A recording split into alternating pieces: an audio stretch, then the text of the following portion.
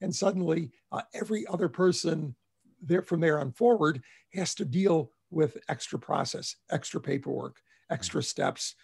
And, in many cases, these can be just eliminated.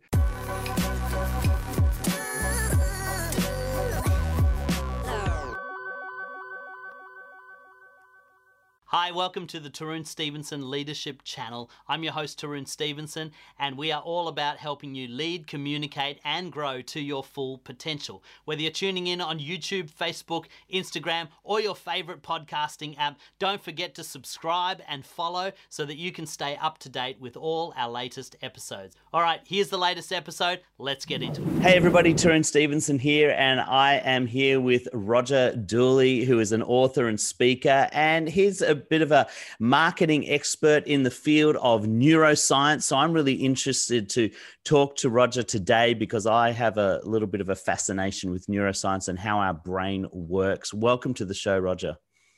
Well, thanks for inviting me, Tarun. I'm looking forward to this. It's going to be great. And now, before we get into our conversation today, which is going to be about the gospel of easy, talking about how reducing friction in the workplace and with your customers can actually lead to greater results for your business and for your teams. Why don't you just tell us a little bit about your background, what experiences you've had, and what's led you to this path of focusing on the neuroscience of marketing? Right. Well, so as not to occupy our entire session time here, Tarun, I'll do that on fast forward. I was trained as an engineer, worked as an engineer for a few years, worked my way into management, always visualized myself as a corporate type. And actually, by the time I was 30, achieved a pretty good progress in that space. I was in charge of strategy for a Fortune 1000 company and chose that time to bail out and become an entrepreneur. This was the early days of home computers, and pretty much I've been an entrepreneur ever since. I've started multiple businesses, mostly with some kind of technology orientation, not necessarily high tech themselves, but I built a business called College Confidential, which we later sold to the Daily Mail Group, and that's still going strong. And it's probably one thing I'm very proud of in my history, that that site, which really is a service to students and parents who hope to go to college or have their child go to college, is still kicking after, going on, this year will be its 20th anniversary. I haven't been affiliated with the site in a period of years, but it's good to see that we're still helping people that way. But back about 15 years or so ago, I saw the areas of neuroscience and marketing coming together. And I wasn't the only person to see that. There were already a few early neuromarketing startups then offering neuromarketing services. But I, being a digital guy, registered a domain, started writing there, got some traction, and that's pretty much what's been driving my activity ever since. I've now got probably 1,500 articles between my original neuroscience marketing website, my Roger Dooley site, and Forbes. I've got my Brainfluence podcast that's got 350 episodes now.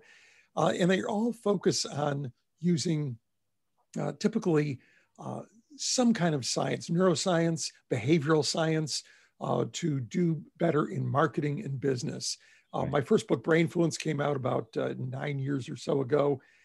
And that focused on, it had its roots in neuromarketing, but also got a lot into behavioral science, because what I found is, particularly for small and medium business, they do not have the budgets to apply the tools of neuromarketing, at least at that time, because it's very expensive. If you're a BMW or a Coca-Cola, you can run a $100,000 neuromarketing study on your Super Bowl ad. And that makes a lot of sense. But for much more typical marketing situations, even in big businesses, you can't afford to spend a ton of money to answer one question. So by using behavioral science, I found that we could find rules and practices that could guide your marketing, not necessarily always tell you 100% sure what's going to work, but give you a basis for your original concept, your original headline, your original design that you can then test and refine. And that's been my focus.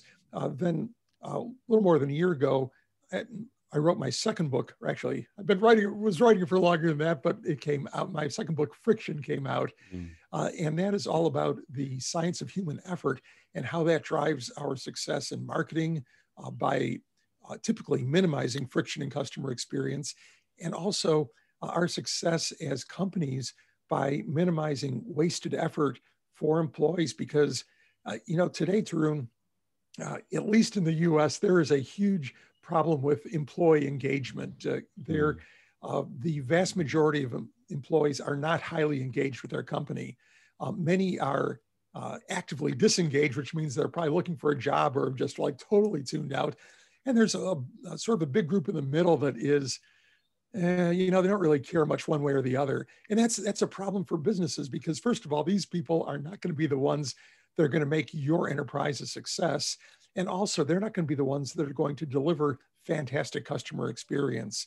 Right. So for me, the key has been eliminating friction. And by friction, I mean unnecessary effort, not that sort of crazy boss friction or toxic coworker friction, but rather wasted effort, bad processes, dumb rules that you have to follow that waste your time, and so on. I think this is going to be a really interesting conversation, Roger. And even if you're listening today or watching today and you're not necessarily involved in marketing, a lot of what Roger is talking about, I think, applies to leadership and the interface between different people, and just the way of understanding the way people work. If you want them to be more engaged, if you're a leader and wanting them to go along with you in the direction that you're going, I think that we're going to get some great gold out of this. So why don't we dive straight in, Roger, to what you've coined the gospel of easy, creating frictionless business environments. Why does it matter to remove the friction with customers and employees? And so, as you noted before, friction being the difficulty of getting the job done or getting the customer experience processed. Why is it important to remove friction? What is it about the way our brain works that doesn't like any kind of opposition or obstacle? Right. Well, let's focus first on customer experience, because there's some great examples I think that everybody can relate to. And Gartner, the big market research company, did a pretty amazing study of customer service interactions where people had to call into a company for a return, tech support, an order question, something like that. And they then surveyed these customers and asked them whether the experience was high effort, low effort, or somewhere in between, and then asked them several other questions. And what they found was pretty amazing. They found that about 9 out of 10 customers who had a high effort experience said they would likely be disloyal to that company, to that brand.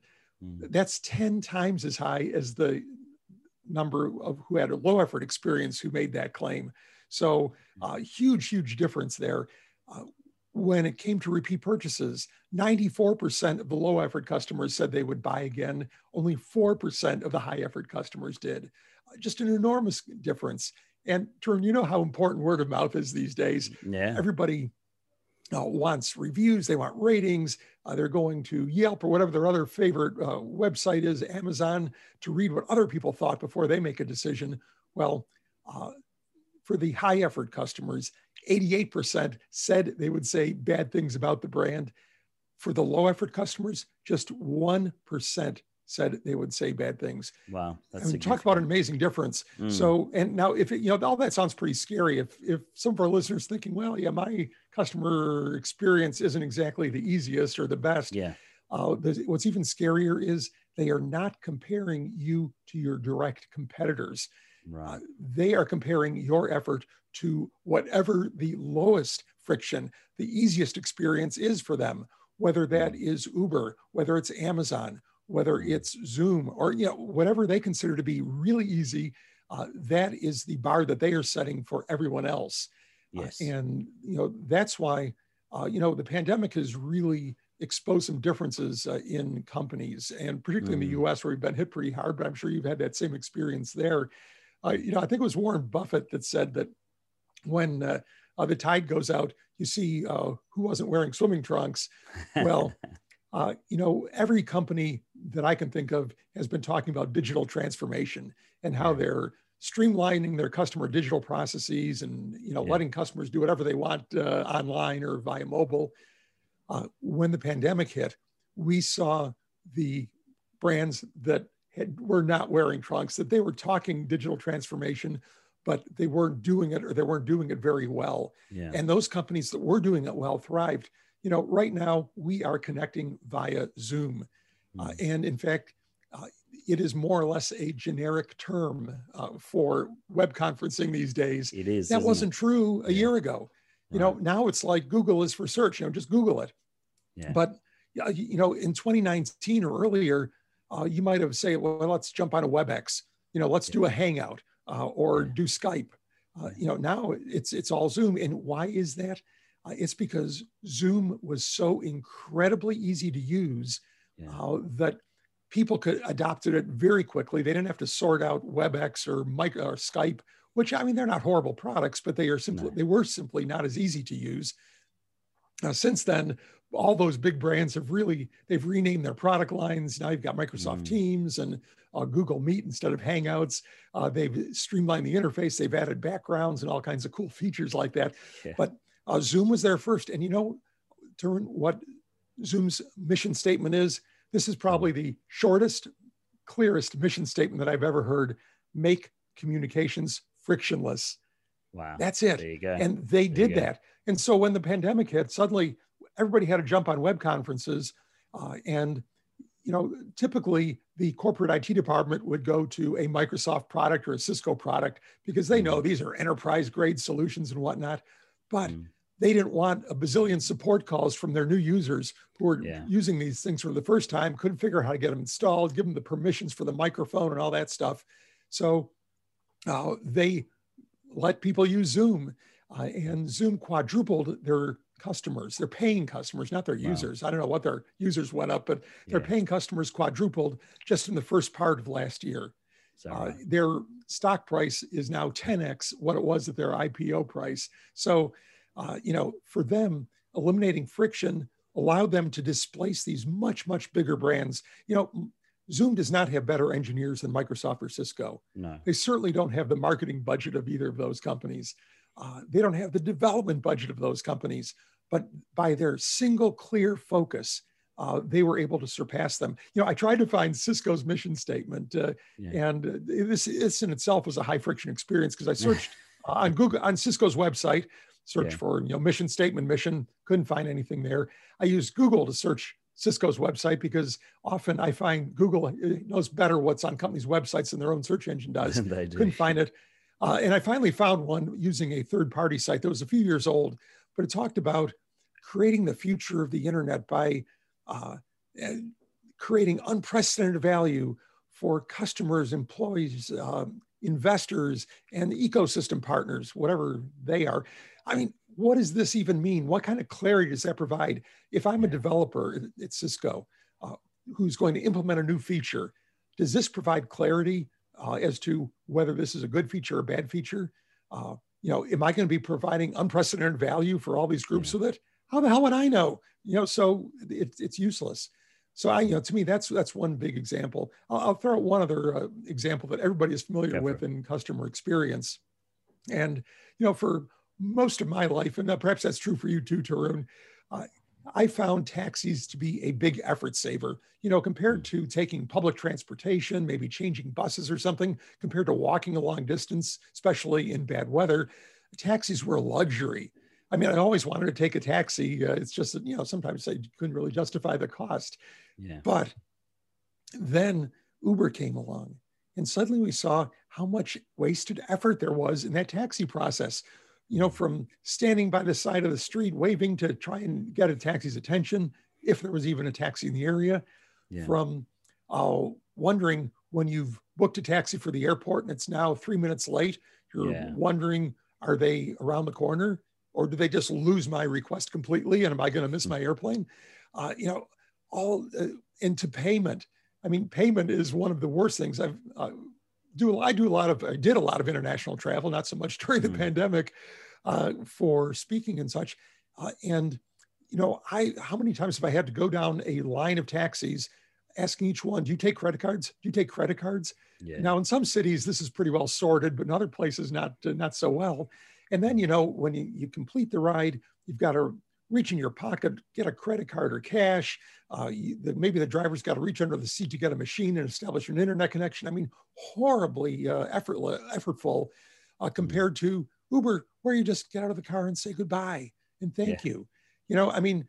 We didn't see that. That friction was there the whole time. The taxi process hadn't changed pre-Uber and post-Uber, but suddenly it was like we could see what was going on. In fact, what I often joke is that my book gives people a set of imaginary friction goggles that will let them see friction where they didn't see it before, because it took the founders of Uber to see that there is a lot of wasted effort in this process, and we have the tools and the technology to eliminate it. I mean, they were enabled by smartphones. Pre-smartphone, you couldn't have really done too much with that process. No. But they had the vision to see, there was a problem here that could be solved where other people didn't see it as a problem. And then also, of course, to solve it. Yeah. As you were talking, Roger, I thought of two examples immediately that I experienced through last year. And what it highlighted to me is that very often we as leaders or as organizations or businesses can make decisions that are convenient for us and how we work, not realizing the friction that it causes the other person. I remember right at the beginning of starting this podcast, I started it during the pandemic lockdowns, and I had a particular type of software that I used to interview people. And it was a good piece of software, and I found it very, very convenient.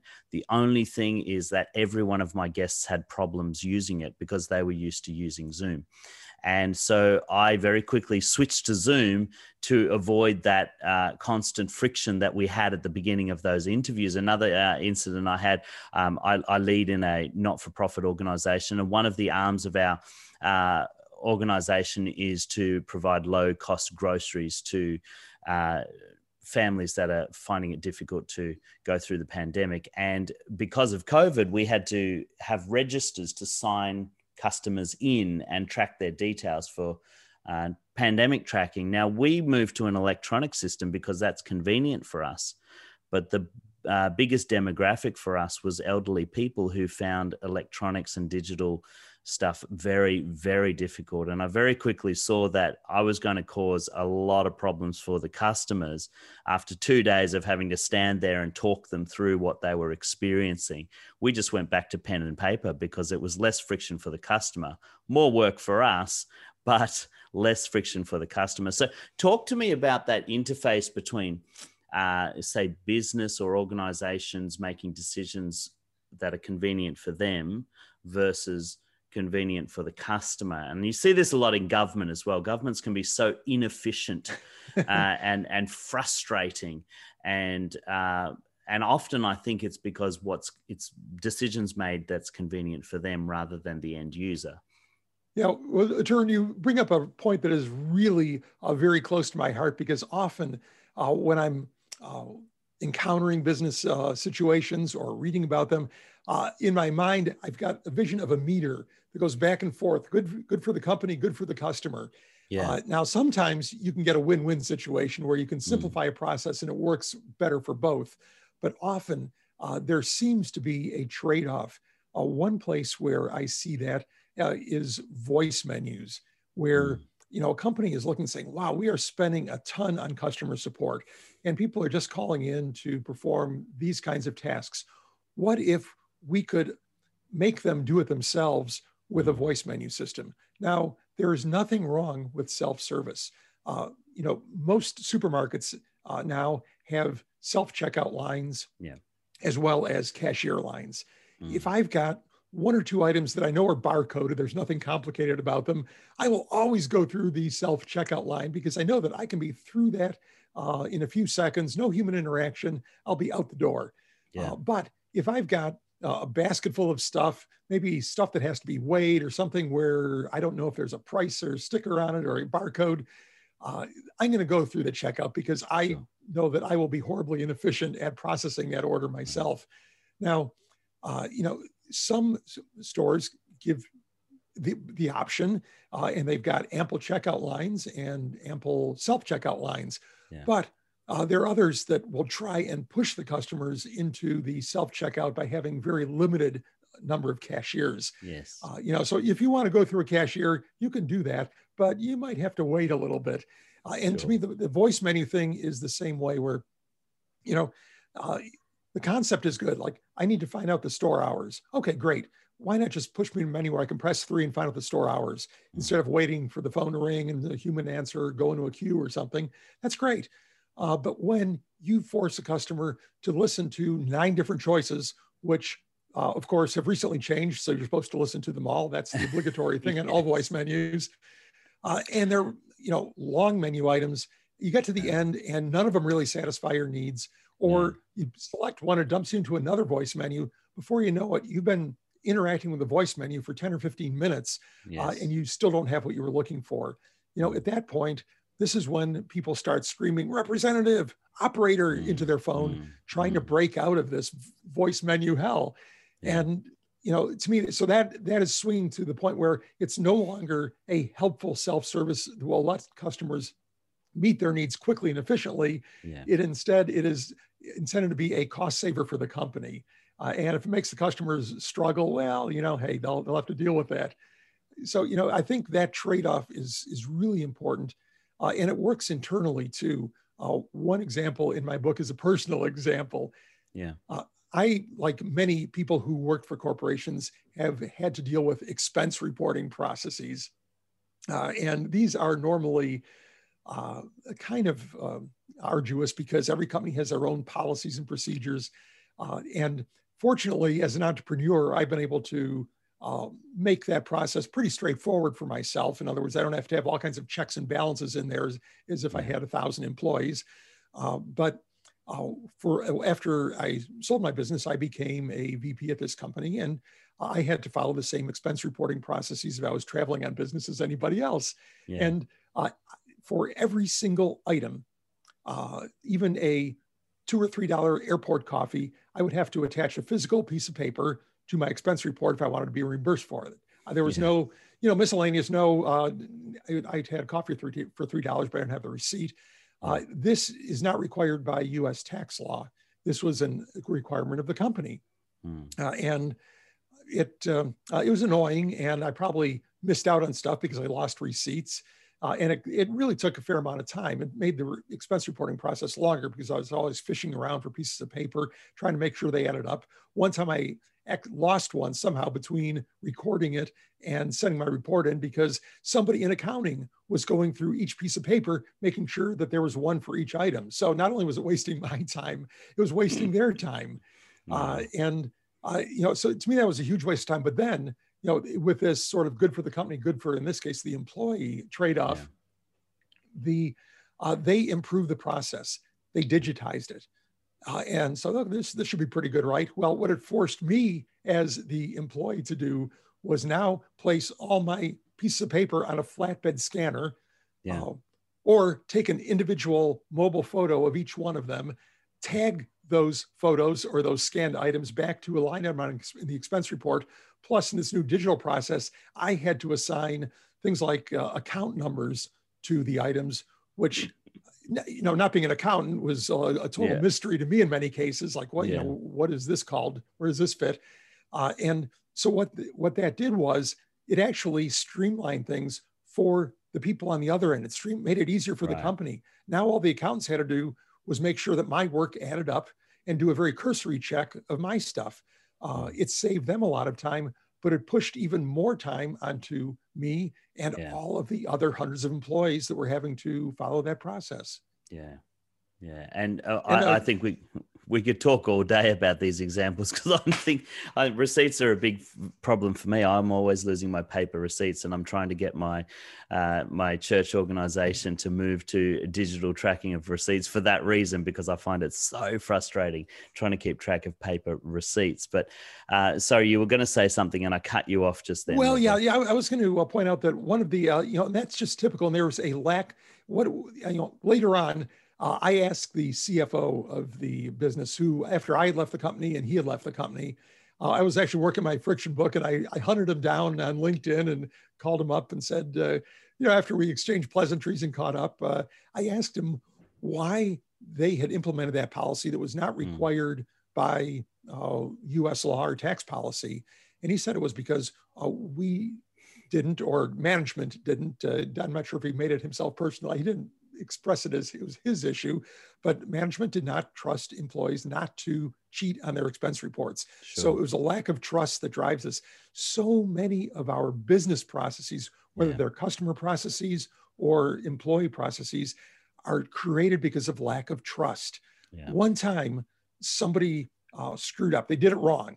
Like they filled it out wrong. They added wrong or something, or somebody actually did something intentionally wrong. They claimed an expense that they shouldn't have claimed.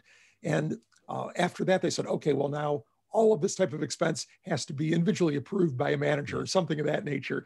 So you get one exception, and suddenly every other person there from there on forward has to deal with extra process, extra paperwork, extra steps. And in many cases, these can be just eliminated. There's a good new book out by Reed Hastings of Netflix that is No Rules Rules. And he talks about how they pretty much chucked their rule book. They got rid of rules for dress codes. They got rid of rules for expense reporting, for vacation reporting, got rid of vacation time entirely, and just left it up to people's judgment. And they found that they performed better. People did not abuse the system. If a person is abusing your system, chances are they are the wrong person for that job. Pretty rare that you're going to find a person who is great at their job, great with their customers, doing a wonderful piece of work for the company, but is somehow cheating, or those don't go hand in hand. Sure. And so that that's one perspective. Another perspective on trust comes from Paul Zak. He is the oxytocin researcher. He found that oxytocin, and this is a great one for all you neuroscience fans, is the hormone of trust. Right. When you measure higher levels of oxytocin in people's bloodstream, there is a higher level of trust. You can even artificially induce trust by sort of shooting oxytocin up people's noses, although it's not really a practical thing to do in a business setting. Although I'm sure there are people thought, wow, if I can only inject that in the air when I'm closing a sale. Yeah. But he and his team did a really amazing study. They went into high-performing companies and low-performing companies as measured by their financial results. And they did a bunch of surveys. They also took thousands of blood samples.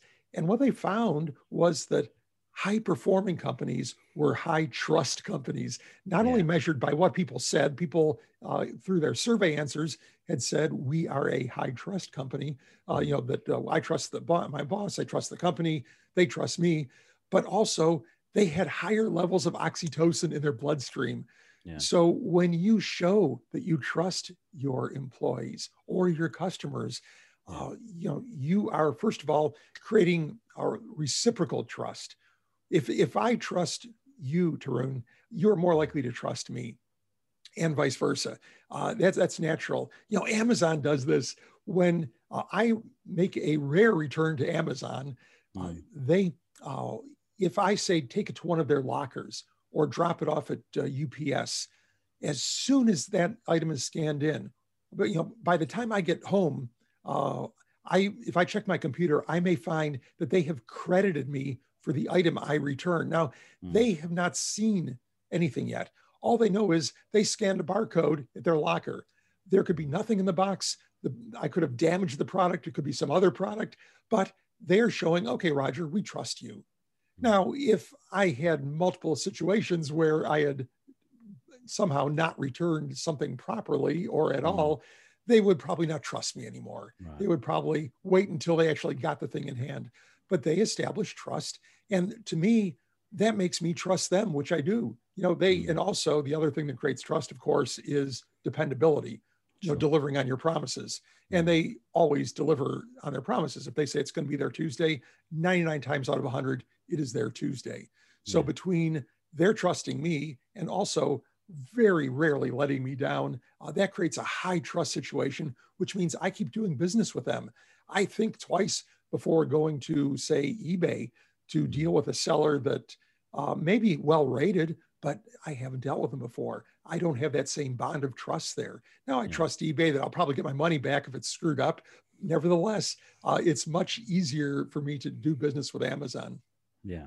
So I can hear the leaders out there saying, yeah, but what about, how do you safeguard against the abuses? Oftentimes we build processes not because we think that most people can't do it. I use the expression, you've got to idiot-proof your systems, because there's always going to be one person that doesn't want to work within the boundaries. And then you set yourself up, I apologize if I'm stacking this question, but you set yourself up for a situation that when you have to address, like say with employees, if you have to address poor behavior, if you have no boundaries in place, you've got nothing to talk about. They can just, well, you never said that was a problem.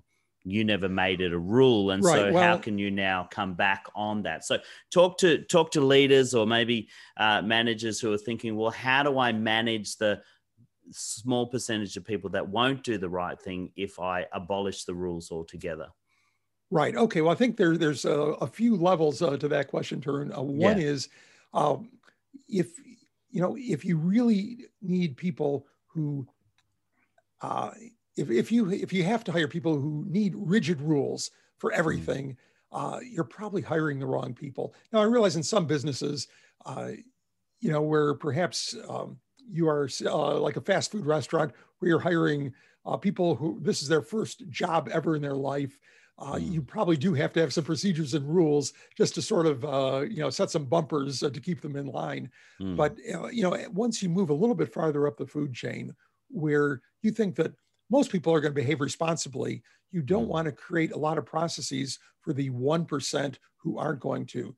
First of all, if you say, okay, we had this dress code that people that explains people are going to wear a shirt with a collar. Guys are going to wear a shirt with a collar. Women can't wear midriff bearing clothes or something like that. Okay, that's fine. But you say, well, look, people would probably dress appropriately anyway for the situation. Sure. And maybe that situation changes from day to day. If you've got the big, company's biggest client coming into the office, maybe everybody dresses up a little bit. The rest of the time, maybe they wear a t-shirt, who knows?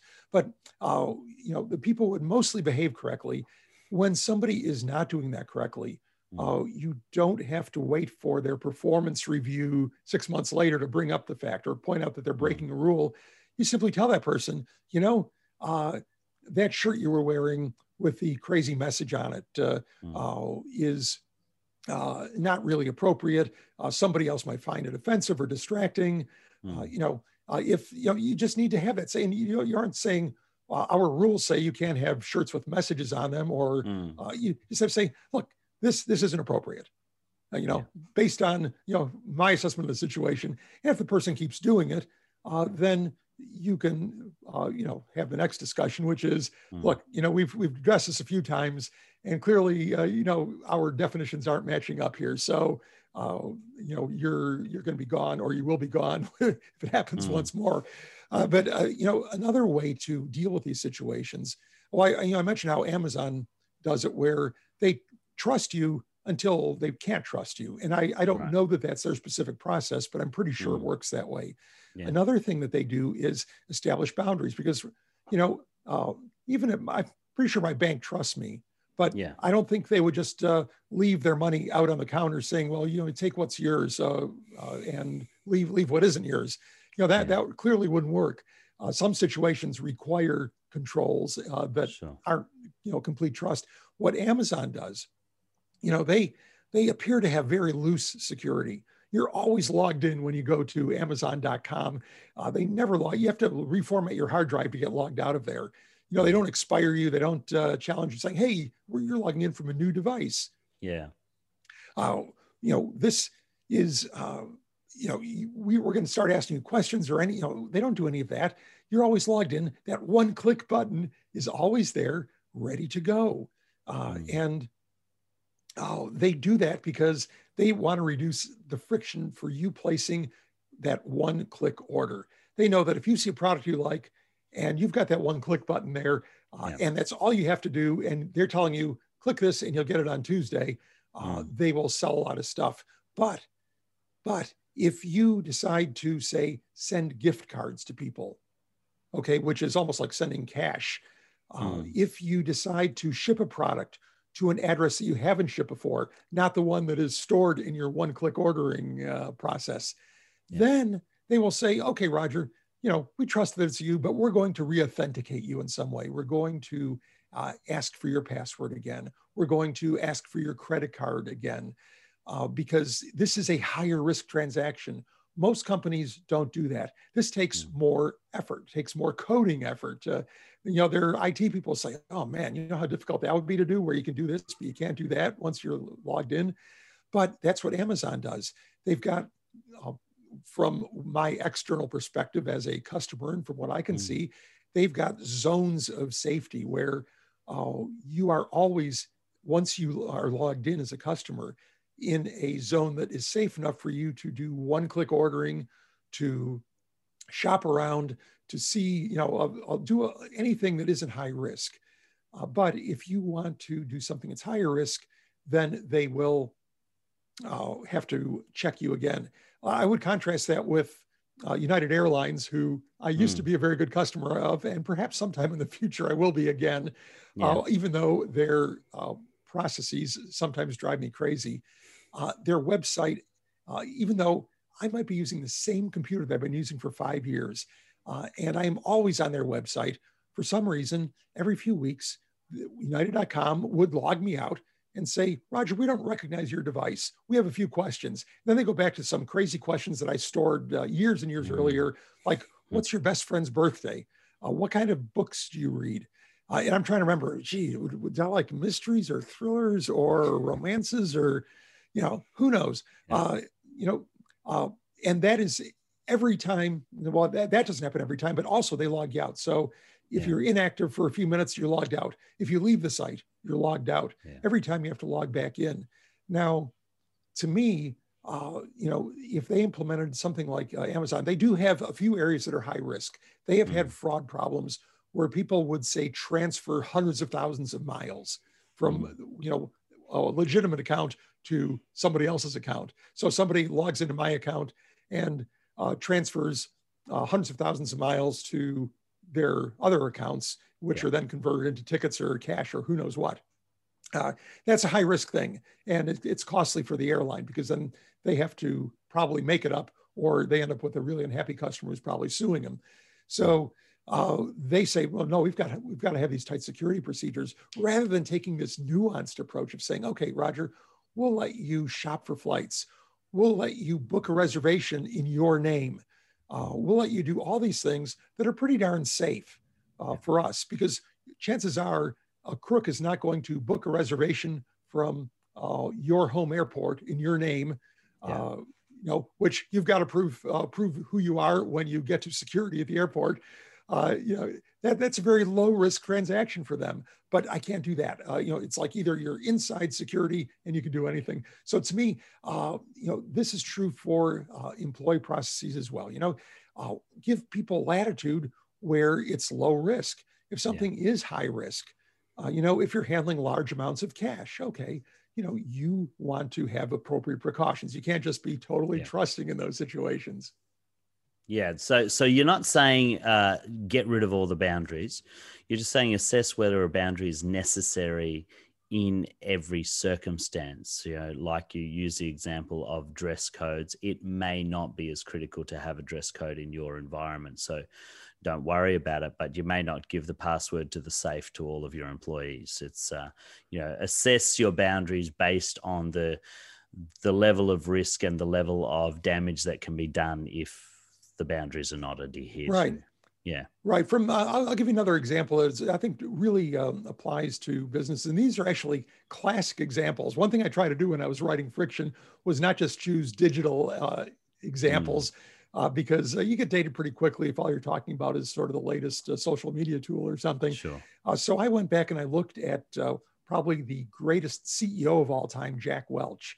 Yeah. And a few of the things that he did, he was a real friction reducer. He didn't necessarily call himself that, but he blew up layers of management. He eliminated a lot of this hierarchy that slowed down communications, created these hierarchical approval processes, hierarchical communications processes, where if you as a sales manager wanted to talk to somebody out on the manufacturing floor, you would have to go up through your hierarchy and across and down to make that happen. He eliminated all that. And one of the things that, one example that he gave was work gloves, where in a meeting between union workers and high-level managers, which never would have happened in the past, these were not really friendly groups. It would have gone through some kind of a grievance process or something else. They were just having a sit down, and manager said, how can we make your job easier? And this is something that most people are not accustomed to hearing from their boss or from anybody in management. It's like, how can we make you more productive? How can we get more work out of you? Instead, how can we make your job easier? And one worker piped up and said, okay, I'm handling sharp metal all day. I go through a pair of work gloves about once a week.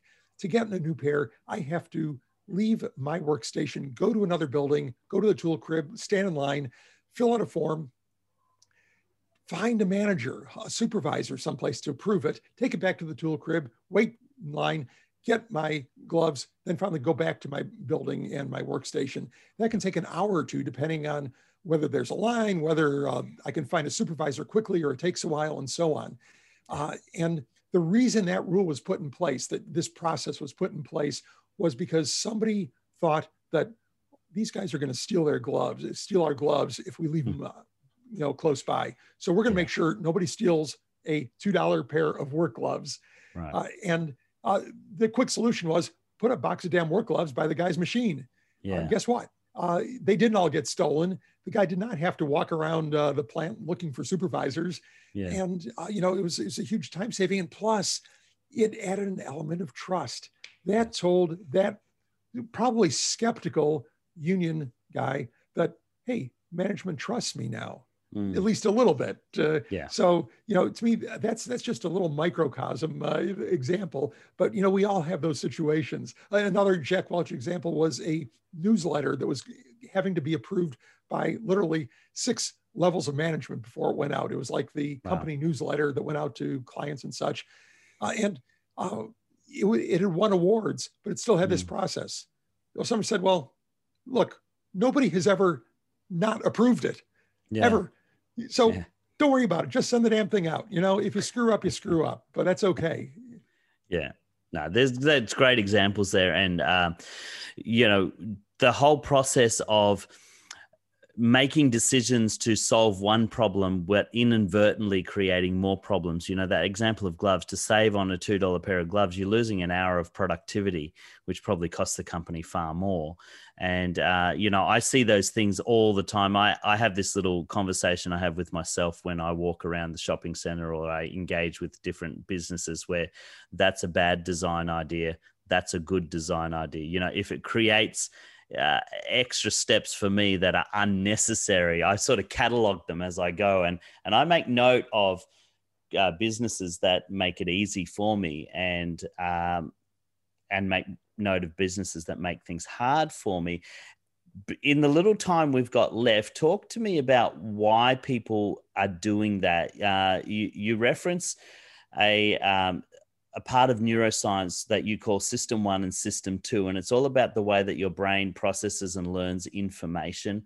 And tell us about why people look for the easy way through a particular challenge or obstacle. Right. Well, system 1 and system 2 are creations of Daniel Kahneman and Amos Tversky. And they refer to 2 ways of thinking. And Kahneman wrote a great book, Thinking Fast and Slow. Highly recommend it. Even though he's a Nobel winner, it's actually quite readable. It is. The system 1 is fast, it's intuitive, it's rule-based, it's emotional. So, and then system 2 is that rational sort of mental spreadsheet type of thinking and decision-making process. And their key insight was that people don't like to be in system 2. If you are trying to persuade customers with facts and rational arguments and so on, you're pushing them into this uncomfortable mode of thinking. Not that you sometimes don't, sometimes you need that stuff. If you're selling industrial machinery, you better have the specifications and performance characteristics of your product because it's got to do the job. Sure. But for most of our decisions, we try and make them in system 1. We could not go shopping in a supermarket if we were making system 2 decisions all the time. Instead, we go down the aisle, we bought the same thing we bought last time. That's a rule-based, a heuristic. Oh yeah, that worked last time. I like that brand, bingo, bingo. Or we look, hey, that one's on sale. It's cheaper than the rest. Another heuristic. I'm going to buy it if it's on sale because I don't really care about the brand. And most of our decisions we make that way. Occasionally, maybe we're deciding to buy an energy drink. There we say, wow, I've never bought a product in this category before. I want to know if there's sugar in the product. I want to know how much caffeine there is or so on, something like that. There we'll kick into the system 2, but we'll reserve that for maybe, 1 out of 20 purchases or something. Sure. Where we say, okay, this is something new that I'm buying or something that I want to do differently than I've been doing in the past. Yeah. And that applies really across the board. Mostly people like to make those simple emotional decisions. And there is, according to Kahneman, there is a law of least effort that applies to both physical exertion, that is, people don't like to physically exert themselves and will choose the easier path, and also cognitive exertion. Cognitive exertion is maybe making a difficult decision, making a choice where there's a million choices. That's a sort of cognitive friction. Reading instructions is cognitive friction. If whatever your process requires customers to read how to do it, if they have to read the fine print, you are adding cognitive friction in there. It should be simple and intuitive. I've seen so many examples where I'm using a website or a mobile app. I cannot figure out what to do next. I'm a reasonably digitally savvy person. I've been using the web since its earliest days. I've designed websites. I've used a million websites, but I still get to places where, okay, what am I supposed to do now? Maybe there's some cryptic little icons. What's this thing that looks like a triangle mean? Who knows? Got to click it to find out. Or now these days, everything is hidden behind 3 little dots. It's like, okay, I guess I'm going to have to hunt around for what I'm looking for because I can't find it. Steve Krug, years ago in the early days of web design, wrote a great book, Don't Make Me Think. And it's a great book because the title really says it all. In fact, I know Steve would not mind me saying this, but you almost don't have to buy the book to get the concept. He says, at any point in the process, if a customer is having to think when they're using your website, then you're doing it wrong. Your logo should be where they expect it. They should be able to immediately tell what your website is about, what your company is about. If they can't do that, if they're trying to figure out, okay, and I do that. I get, email from somebody who says, I want to talk about something. I go to their website. I can't figure out exactly what it is their company does. Are they providing training? Or is that coaching? Or is that all the time? It's like, you can't immediately tell. Eventually, if you click a few times, you can say, okay, I kind of get the idea now, but it should be intuitive. So, that's that system 1, system 2 thinking again. If you're pushing people into this thinking mode, they're not comfortable there, and don't do it. Yeah. And so for anybody that's not familiar with the book Thinking Fast and Slow, it's a great read. And the concept of heuristic is your brain's tendency to fill in the blanks with previous knowledge or previous experience. Your brain wants to go on autopilot and reserve the really hard task of learning and thinking for really important things. And so, like you're saying, these signs that make you, I see billboards all the time, and some marketing genius has created this billboard that doesn't tell you what the company sells. And you just look at it and thinking, they paid $20,000 for that billboard, but I have no clue what their product is. It's just some slogan or some picture that doesn't make any sense to me. And, you see this all the time. I was just joking with my wife and some friends yesterday. We've got this new cafe in our area and it's become a franchise.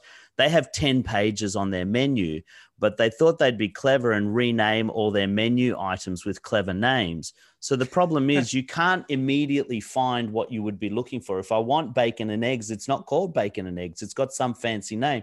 So I have to scroll through 10 pages of menu items and look at every single item and read the description before I know that it's bacon and eggs. And that's just frustrating to me. I don't want to take that long to order my breakfast. Yeah, that is unfortunately really common to room. Or, companies are sometimes trying to be cute. Sometimes they're not really thinking, but they do things in a way that simply is not obvious. Yeah. It's and they don't realize the disservice they're doing and the sales that they're losing because of that. When you force people to work extra hard, they aren't going to respond to that. You will still get some sales, but you don't know what the sales would have been had they been higher. One really simple thing, there's some research from the University of Minnesota that shows even the font can make a difference.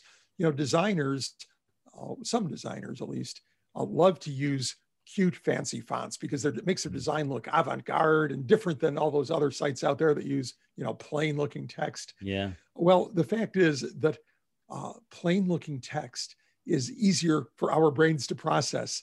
And so what the researchers at Minnesota did, they had people read 2 sentences about performing an exercise. It was like some simple exercise, like put your head down your chin down your chest and raise it and turn it. And 2 sentences, same exact wording. Half the people saw it in a simple Arial font, a sans serif font, very just plain, boring font. The other group saw it in a brushy font, very readable, but a little bit more difficult to read because the characters are a little bit blockier looking, kind of brushy looking. Yeah. Same size, same wording, everything the same. The first group said it would take about 8 minutes to do. The second group said it would take about 15 minutes to do the same exercise. So the same wording, the second group thought it was going to be twice as hard to do this exercise. Right. And what was going on there was that the cognitive effort in reading that text translated into physical effort in doing the exercise, perceived physical effort. So, if you want a customer to do something, don't use a complicated font. Don't use long, wordy text. Use a very simple font, simple wording, high contrast. None of this gray on gray. Make it white on black, black on white, something where, the customer's brain can process it effortlessly. Yeah. So good. And I see this, I do a lot of consulting in schools. I was a school teacher in a previous life. And I see this a lot with teachers who struggle to manage behavior in a classroom, is that the complexities of getting the job done or complexities of having students follow rules and systems and processes, the students disengage. And they don't want it because they look at it and they say, this is too hard. I don't even want to try. And it may not be hard, but the way it's been presented just looks complicated. And it just creates disengagement at a really frustrating level. Roger, I'm aware of the time, and I'm so grateful for you taking this time to talk to us. I found this conversation very fascinating. I think in recap for anyone that's listening and watching, go back and listen to this a couple of times, because Roger's really dropped some real gold here about removing friction, removing obstacles from your customer and employee experience. And what you will find is that you increase engagement, you'll increase loyalty, you'll increase trust with the teams that you lead. And that really ultimately what we want is we want teams and we want customers that feel connected to us, that trust us, and they want to go where we're going as we lead them. So thank you so much, Roger, for all of this wonderful information. I know there's so much more to be said, and we may have to do another conversation about this, but tell us a little bit about your books now and how people can get in touch with you if they want to dig into more of what you've talked about today. Okay, well, the best jumping off point for me is rogerdooley.com, right? ROGER. DOOLEY. And there you can find links to my social media profiles, my books. I'm most active on Twitter and LinkedIn. I am Roger Dooley on both of those. My two books are Friction, that we spent most of our time talking about. My earlier book is Brainfluence, which talks about or offers 100 short chapters, each one based on research or scientific principle with an illustration of how to apply that to real business problems, ranging from setting prices to writing headline copy to choosing the right image for an ad and so on.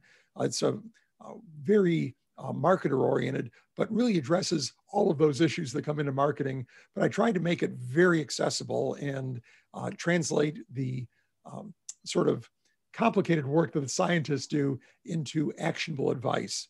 Great. So we can get those books on your website? Well, via my website or via Amazon or whoever your favorite bookseller is. All right. Do you have audiobook versions? Yeah, funny you should ask that. I have one for Brainfluence. The Friction audiobook at the moment is only available, get this, talk about friction, on MP3 CD. The Audible version is on vacation while the publisher sorts something out with the Audible people. Can't explain that, but I guess I am no stranger to friction. And so the fact that I should encounter it myself is no surprise. I've got to admit, I've switched to Audible now because I just get through so many more books than reading them, and it's that whole thing of just being able to access the material in a mode that is much easier to consume. And so we'll definitely be checking out those books, and I encourage our listeners to do the same. Thank you, Roger, so much for talking to us today. It's been an absolute pleasure. Well, thank you, Tarun. It's been fun. Great. See you later. Hey, thanks so much for tuning in. I hope you got a ton of value out of that episode. Don't forget to let us know what you thought in the comments. And if you have a topic you'd like us to cover next time, we'd love to hear from you. If you know anyone that would benefit from the content that we produce, please like and share this channel. And we look forward to having you next time on the Tarun Stevenson Leadership Channel.